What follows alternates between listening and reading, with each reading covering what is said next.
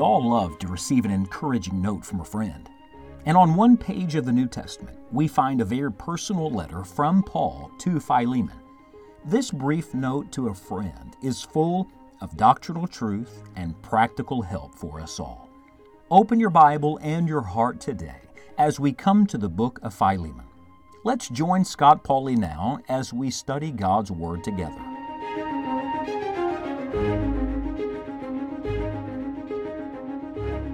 It's marvelous to see how God deals with us as individuals. We're unique to Him. We're special to Him. He deals with us one-on-one, and at the same time, He connects us to one another. There are really inseparable truths in the Christian life. One is that God wants to work in you individually, and the second is that God wants to work with you in the lives of other believers, that you are connected. It's bigger than just you. We're a part of the family of God.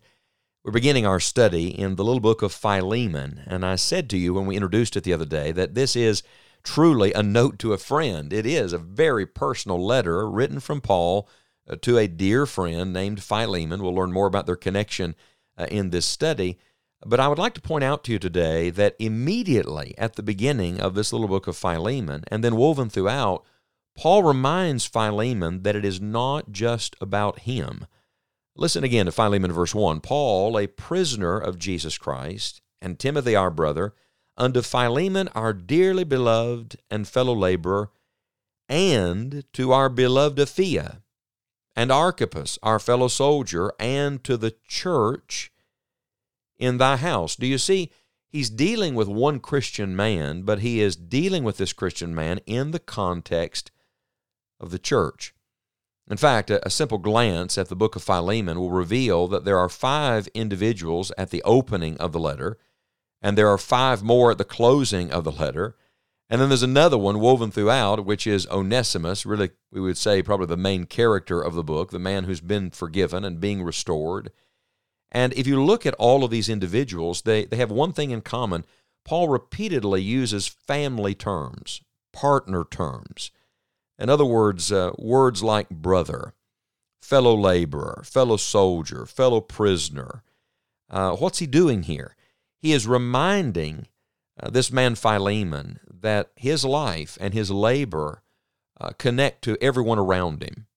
That though God is speaking to him, and it's very personal, God has a word for Philemon, that it's bigger than Philemon.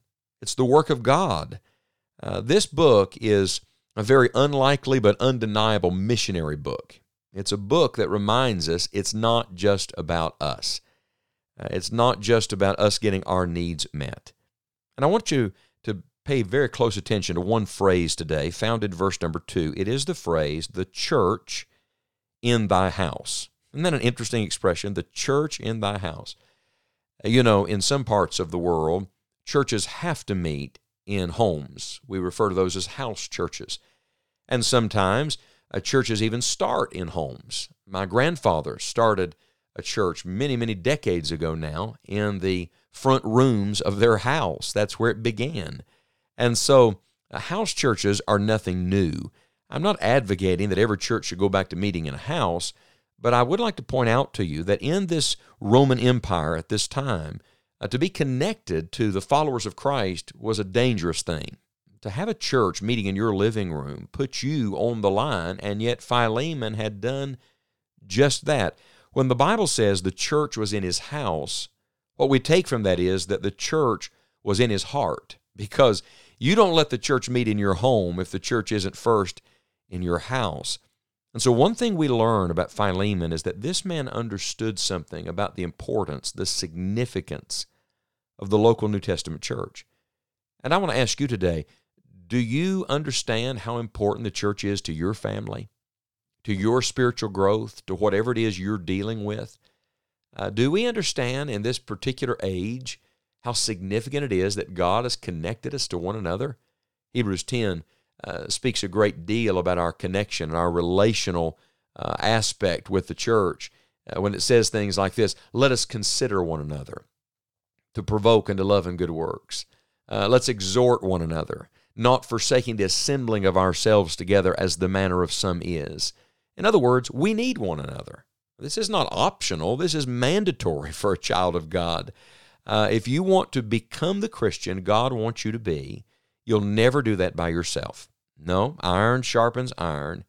We need each other, and we all need the Lord. So, you may have the church over to your house for a fellowship or a barbecue or an activity or a prayer meeting. I've spoken in cottage prayer meetings in homes and have very pleasant memories of that. But the bigger question is this: is your household heart deep in the work of the local New Testament church? Do you understand how important this is? I think there's several aspects to that revealed in the book of Philemon. The first is this, that the church leads you to fellowship.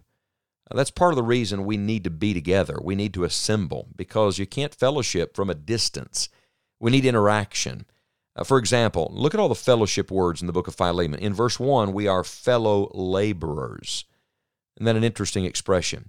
In verse 2, we are fellow soldiers. In verse 23, we are fellow prisoners. And again in verse 24, we are fellow laborers. Notice these words. First, we are fellow laborers. What is that? That means we have a common work. We're in this work together. Our work is God's work. It's the work of getting the gospel out. It's why the Lord Jesus established the church. The church is the vehicle through which the Great Commission is carried out in this world. We're a part of the greatest work on planet Earth. You don't have to find something to do. Just get in on what Jesus is doing. We are laborers together with God. So find your place. Do your part. We are fellow laborers. Then we are fellow soldiers. If fellow laborer means we have a common work and a common master, and fellow soldier means we have a common fight and a common captain. We are not only working, we are warring. We have a sword in one hand and a trowel in the other. To use an Old Testament analogy here, we are building and we are battling. Because anytime the Lord is at work, the devil's going to fight. So we're in a spiritual conflict, and we're fighting side by side, shoulder to shoulder. It is a common fight that we have. We're following the same captain, the captain of our salvation, the Lord Jesus Christ. This is fellowship. And then we are fellow prisoners. Watch this. If fellow laborer means we have a common work and master, and fellow soldier means we have a common fight and captain, then fellow prisoner means we have a common trial and comforter. We have the same trials. The same fiery trial tries us all in some way at some time, but praise God, we have the same comforter, and that is the Holy Spirit of God, who's been sent to minister deeply to us. Do you see how the church leads you into a certain fellowship? We are in this together. Usually when we say fellowship, everybody immediately thinks of a potluck dinner. Everybody's sitting down to eat, and certainly there is fellowship to food, and we all love it. But fellowship is more than simply being in the same room or having a meal together. Fellowship is our hearts being knit together for the same great cause. We are fellow laborers, fellow soldiers, and fellow prisoners. My dear brother, my dear sister, I just want to remind you today that the church should be in your heart. Whether it meets in your house or not, it should certainly be in your heart, because the church was Jesus' idea. And by the way, it was a wonderful idea. And we have the privilege and the responsibility of being a part of it. We're going to learn much more about Philemon, but I love the fact that Philemon understood the importance of the local church. And I want to tell you today, nothing, not this broadcast, not any supplementary study, not any other thing you can belong to, can take the place of the local New Testament church. Find your place with God's people this week and fellowship with the believers.